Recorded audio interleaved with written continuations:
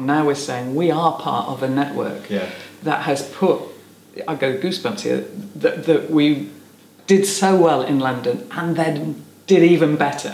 I think that has generated some sense of belonging.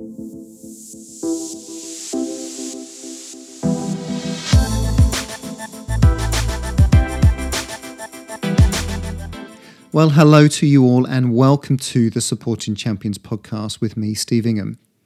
Now, the Supporting Champions podcast is all about exploring the dynamics of high performance with people who have been there and done it, people who've supported others to succeed or have explored performance concepts in real depth.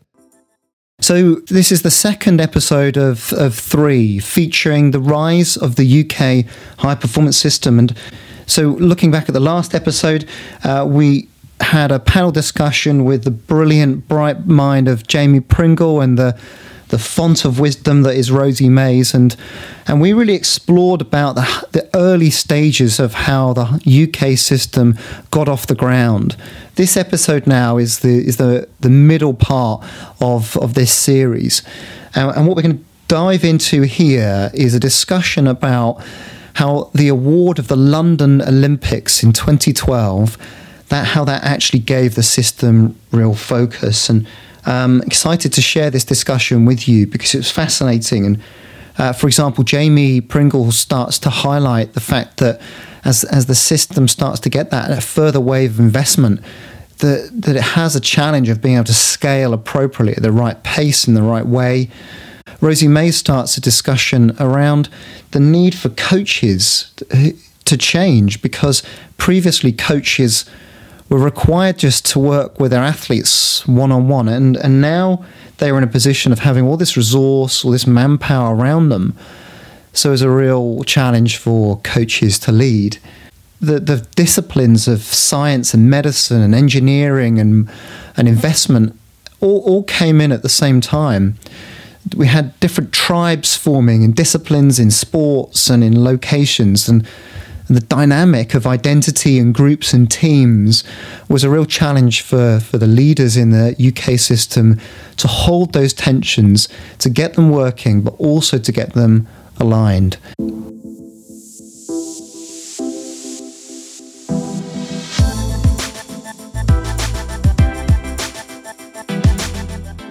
So the obvious other accelerator was July the 6th, 2005. So that was the day before the London bombings, a dark day. But July the 6th, 2005, London was awarded the Games, and that was an obvious accelerator for the system.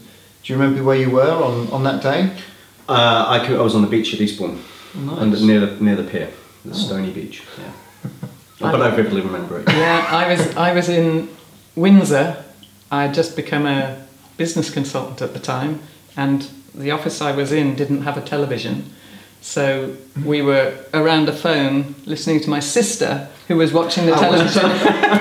So I got it second hand, yeah. Brilliant. Yeah. And you were at the BOA or were you at the Institute? No, I had just left the Olympic Association and joined the Institute as the Institute systems just started to overtake what was the forefather of service providers. Yeah. We celebrated it. We cheered really loudly, and my little daughter, another Rosie, she screamed, thought we were panicking. So she thought it was a bad We were. But it was a real flip of thinking, wow, this is going to be incredible. This is going to happen on our turf. Followed by, oh shit, we've got this coming up. Yeah. And I think the months afterwards of just thinking, okay, right, well, who around us have we got that we can work with that might be on the start line in 7 years? And I'd already had the conversation with a number of athletes, a number of coaches. We want to peak for 2012, not knowing that it was going to be a home game. Sure. Yeah. But that's an interesting concept, because you at that time, and this is not in hindsight, but at that time, suddenly the bar has gone higher, and you're thinking, we need more people, we need more thinking around how we're going to get that and how we're going to allow that to happen. And what you were saying earlier around, more medals in more sports, and that's been a trajectory that's carried on since then. that kind of almost sets the bar higher for Tokyo and whatever comes beyond Tokyo as well, of how are we going to achieve that. So might have been a seminal moment in 2005, but that moment has progressed and it's happened every time. Well, I think that's come with time, because coming out of 2000, where the rowing team, the cycling team, the sailing team, they had some sustained success, but also success where you wouldn't expect it. So you'd expect Denise Lewis to medal, you'd expect Jonathan Edwards to medal, but other instances where people probably would have done well, possibly got a medal, they're starting to win, perhaps when you wouldn't expect it, and that then men's eight in the rowing. Men's eight, possibly other people like Ian Percy, Jason Quealy. There was a system behind it where they're starting to they've succeeded because of, not in spite of. Well, I think you can start to interpret there was a blend of those cases.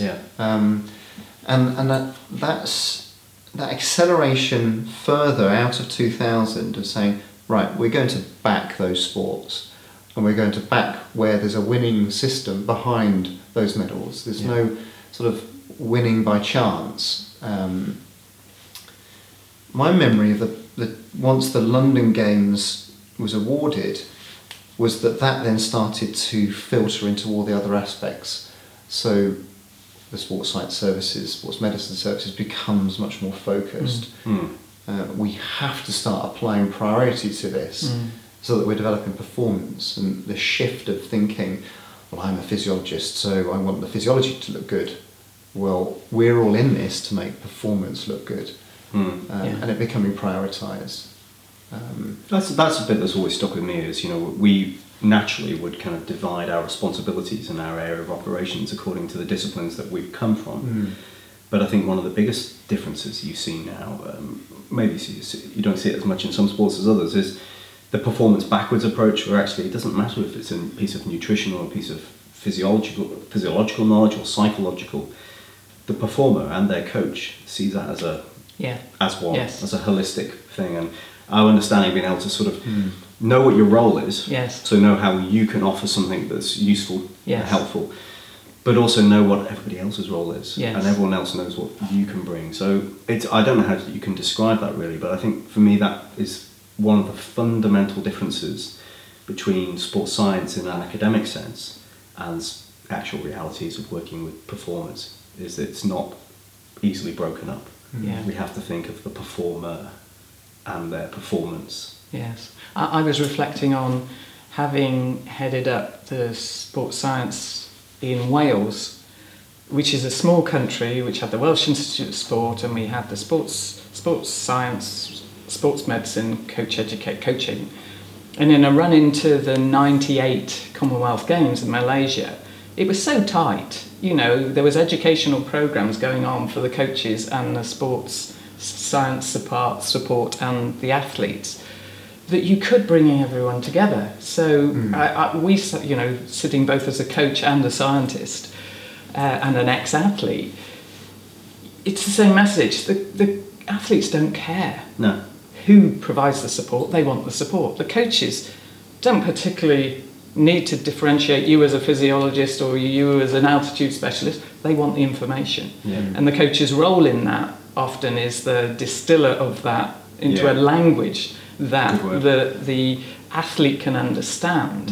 So I think, whilst a lot of this conversation has been how has the system changed and how has the science got more scientific, absolutely parallel to that is how has the education of the coaches developed, and how has science been able to inform the coach and support the coach. I can't remember who I was talking to, but I was describing how that idea of the athlete-centered, coach-managed network, the round table type approach around the athlete and their performance. But also I was describing to someone, if you had to actually explain what a scientist does within that role, it's allowing the coach to make better decisions. Because we have a coach managed system in the UK for most sports, where our role is not necessarily just for the athlete, it's allow that coach to make better decisions. And not expecting the coach to know the science like we know it, because it would have been our bread and butter. That's what we were doing day in, day out. in the olden days. Black and white TV. When I was young. In the olden days, a lot of the coaches had come through the educational system of the colleges, Loughborough College, St Luke's, Borough Road, the old principles of teaching. They wouldn't necessarily have been sports science information back then. They were great people at bringing performance out of people by the way in which they coached them. Yeah. I think there's been a big shift now in a lot of the coaches won't have had that education about educating. So they're coming into it from a different perspective as well. So I think as scientists we've got different ways in which we have to work with different educated people. Absolutely, and that's the essence of not the content of what we do, but the context of the people we're working with and how they allow us to do our job and how we can connect with them. I was just going to say, I think it's in the same area, is that you might have a team of scientists, and in some sports you've got a really big team sitting around the table, 10, 12 kind of different specialists in their areas, all working on either one athlete or one group of athletes. But usually there'll be one or two people, usually one person in that room who takes a lead, and they might not be from the same discipline for the same athlete or for the same coach. I know I think it's I don't know if it's necessarily the best example, but it's a good example of where it's worked, where one practitioner becomes the filter, the route by which the coach and the athlete can connect. And they might be doing a job. This is where the role might have to flex, because they might have to do a job that's not really their specialism. I can think of lots of good examples where the physiotherapist is the front line, is the person that the coach and athlete will be face to face with. Yeah. The physiotherapist might be the last person that the athlete sees before they step out on the track. Yeah. Yeah. So their influence there is really critical. Yeah. So for a coach then, the leadership challenge has changed over the generations. How do you mean? From the point of view that if it's Peter Keane, Chris Boardman, they're on their own, and Peter's bringing in information from other specialists or researching it himself and applying it, whereas now you've got a team around, and so the leadership challenge for the coach is about team management, clarity, cutting through the noise, applying priority. Yeah. And I remember switching from a scientist role with Kelly Southerton to coaching her, and it was a dawning realization that I just need to cut down the noise and give her focus, give her clarity, and realizing that for the first half of my career I'm a noise generator. What about this idea? What about that idea? And I had people knocking on my door saying, could we measure this? Could we test this? That's not going to help. And empathically, having a real switch of thinking, okay, this is what it's like for a coach on a day-to-day basis, having to manage all these inputs. That's a real step change. That's a real mindset change, is it not? Absolutely, but I think that there is you do have to be thinking about what is it like for the customer experience or the client experience for the coach. They've gone from a performer who's perhaps had a lot of it fed to them, gravitating to a lead role where I've got people that are looking to me for advice, and I can support you by telling you what sort of training to do, or structuring it and so on, giving them words of wisdom. Then suddenly thinking, okay, there's a lot of other people around here. Well, I've got to harness that to be productive. And how that brings in the whole piece of the dynamics of the team and the relationship piece in the success of performers. Early on you said something about there's the technology piece, there's the training piece, and I go right back to some of that research into creating champions and the relationships that some of those early successful champions had with their coach, who weren't specialist scientists, who weren't necessarily always great technicians, but had such a phenomenal relationship with the young athlete who then grew and grew and grew, and they grew with them. That there's that dimension that comes into it, as well as the groundbreaking innovation, the scientific piece, and let's not forget the human dynamic piece, especially there where you're saying suddenly there's this team of people and we're used to doing our own job. How do we work with other members of a team? What is our leadership role in that, where we're not necessarily the front person? I think when you gave a couple of examples there of real life people who have been, and it's very consequential. Your role that you have played has had a consequence to someone's performance, their success. But it struck me, when you come in as a young in age, but young in experience into that sort of environment, you want to give of your knowledge, your experience that you might have at that time, your skills. But what you're describing is actually a filtering process that says, I don't want more, I want less, but I want the right things at the right time for the right people in the right way. And that is powerful, because I don't think anyone would ever teach somebody that. If I'm in the university setting, no one is going to teach me that story until I see it, probably as a failure, because I've gone in all guns blazing saying I can do this, I can do that, and someone says, no thanks, and I'm not going to invite you in again. And that requires a whole host of different intelligences. Your intrapersonal skill to be pitching your best idea or critiquing some of those ideas, the interpersonal skill or verbal, linguistic, to be able to communicate those ideas at the right moment, so that it lands. So for it to be effective, physios, strength and conditioning coaches, they will have to demonstrate. So it will require not just the logical, mathematical skills that we often push to the fore. I think there is something about the system having to hold the team dynamic and the complexity of the network. And I think what I'm hearing now is something about ego, the compromising and stepping back at the right time. So my experience of being a sports scientist, being an academic, moving out of that into business and then coming back into different sectors that have bright people, with that comes an arrogance and a rightful belief that your way of thinking is the right way of thinking, and therefore you've worked it out, and therefore that is what should be. And so whenever you do consultancy work coming into the academically based sectors, that's what I would expect, is a pushback, is, I've thought this through, I know how I think. And the biggest learning, I think, for me along my journey about interpersonal was doing personality preferences on myself and learning how to do them on others, and suddenly realizing, oh God, I'm like that, am I? And this whole other world of, actually we get relationships going by intuitive stuff and emotional connection and not just our brains. And therefore, if we're going to have a team dynamic full of bright people who are clever in terms of the sports science support, to be able to put your ego aside and recognise that you have the role to play, which is, as you're saying, sometimes you might have to step into a role that isn't your best position to play, especially if you're really bright and you've got so much to say. I think that's a real challenge. And the fact that I think it still can always improve, and I think that will be one of the challenges going forward as the pressures start to go up to get more from less. But that tension, that competitive advantage has been held and dealt with and worked with as you start to establish more and more centres around a country, more and more staff, more and more investment, particularly as it started to go towards London.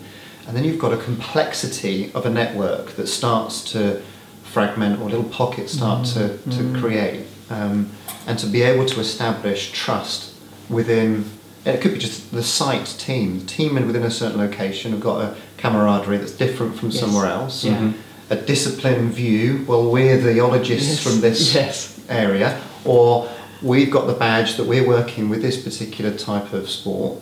So different identities and relationships, that's been held and worked with throughout that time, I think is, I would say, probably one of the differentiators, because when I talk to other countries around the world, they're not dealing with that. You've got not yet, but they are, when they latch onto it, they'll get competitive advantage from it. You've got people in the same building not talking to each other, and that's leaving. That's almost doing a disservice to the athlete. It might be stretching the metaphor a little bit, but I'll go with this. It feels to me, where I think we've all had good examples or good experiences and examples where that's worked really well. And you've sat around that table and that balance of people's contributions at the right time, for the right way, for the right purpose, has been managed in a really effective way. Largely because you have somebody, either a coach, a performance director, or one of the practitioners, who can take that step back and see that slightly bigger picture. A bit like this is where the metaphor gets stretched, a bit like the conductor of an orchestra can call upon the horn section to blare when they need to, and call upon the violins to overhear. But everyone realises that actually just hearing that piece doesn't cut it. You need to have it within the context of, are we all playing the same tune? Yes. It's really stretching. Is this the baby still walking?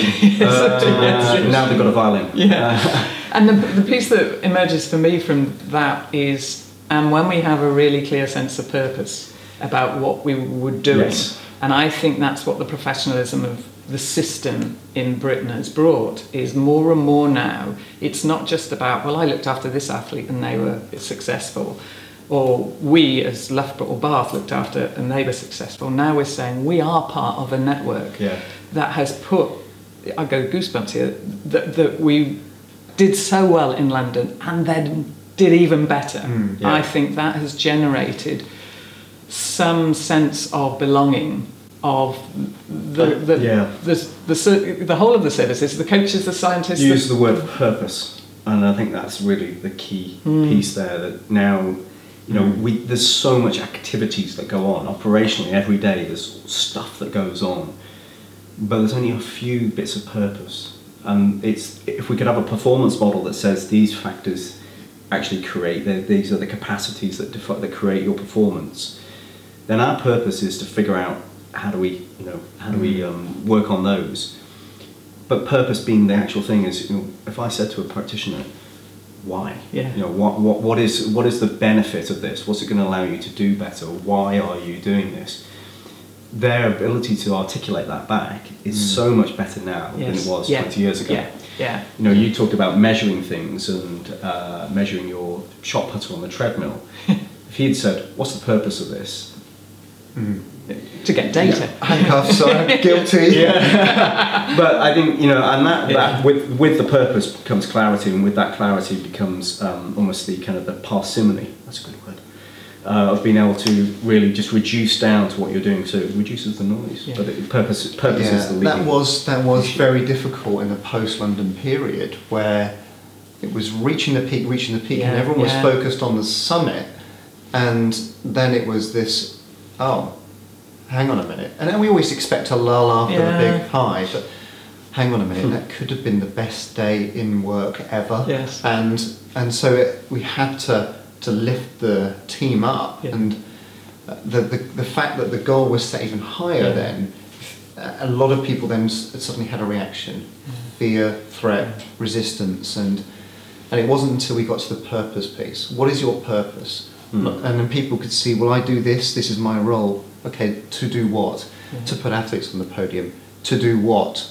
And so it was these why questions, and to do what, then these people started to connect with, to give pride to the nation. And it was connecting with a cause that was bigger. That then diffused a lot of the fear and threat. That's quite philosophical, what you're talking about there. I mean, it's reality, but it's also quite philosophical. Thanks, If I'm a young practitioner and I've got ambition and I really get inspired by that and I want to step into that world, those kind of ambitions are very, very lofty. They're beyond my frame of reference. But the one thing I could do as a young practitioner is better understand all this content, all this stuff I've been fascinated by learning about. It's how it fits together. What I can do with it. What does it allow me to do better? What does it not allow me to do better? Allow the coach, the athlete to do better. And that was the pulse that we had to follow people. What's your purpose on a day-to-day basis? To do what? And therefore, if we're going to achieve this goal, where would you start? And that grounds them in their role. Where would you start? And that started to draw out the questions of, well, actually, I tell you what, I've always thought this, or no one's ever really listened to me, but I've got this idea.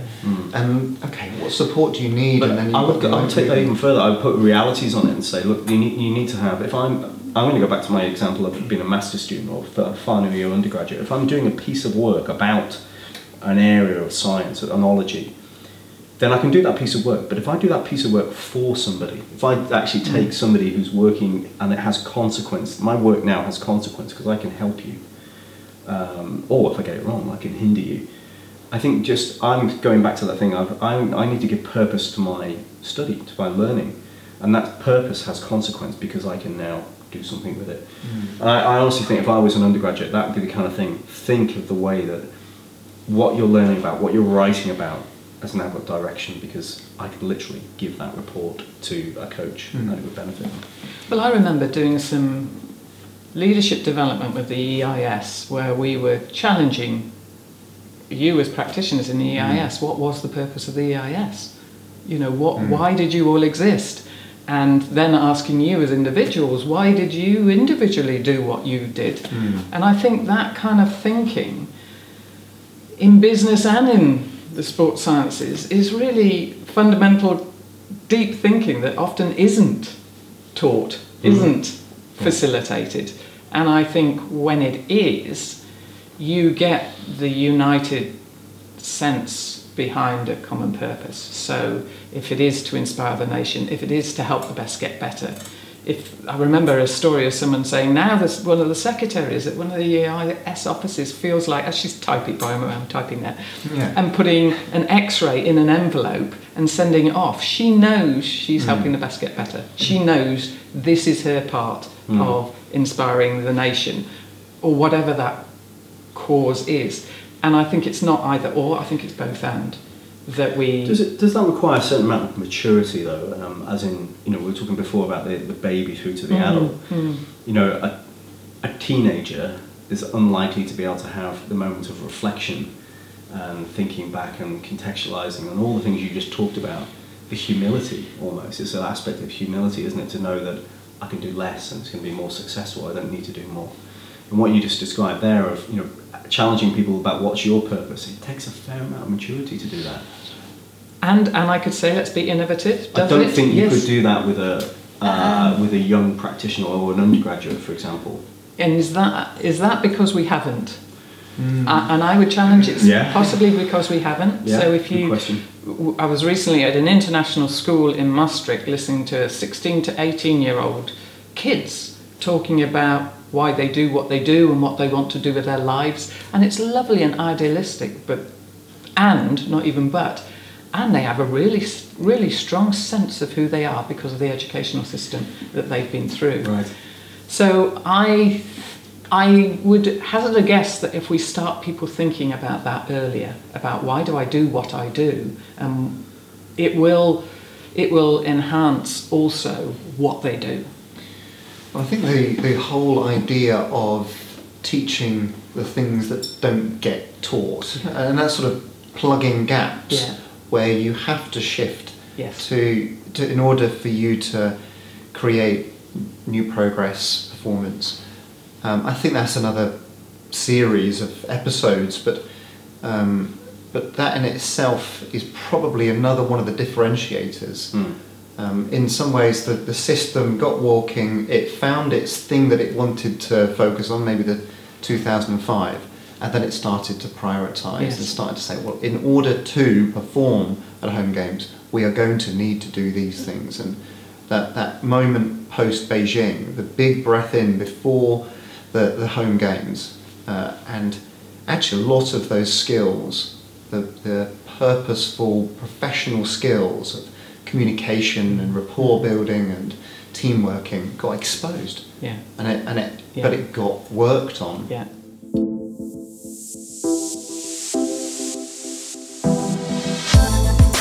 You can follow us on Twitter at support_champs and me at Ingham_Steve. Check out our LinkedIn page, www.linkedin.com/company/supporting-champions.